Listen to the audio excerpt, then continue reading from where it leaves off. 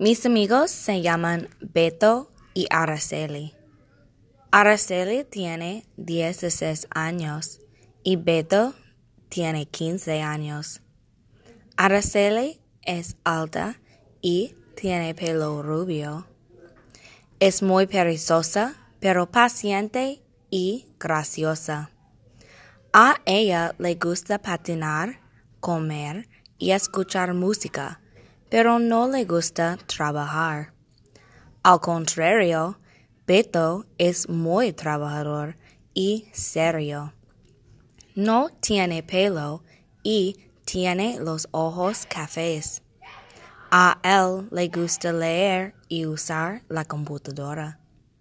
Le gusta correr, pero no le gusta comer. Ellos son estudiantes muy divertidos.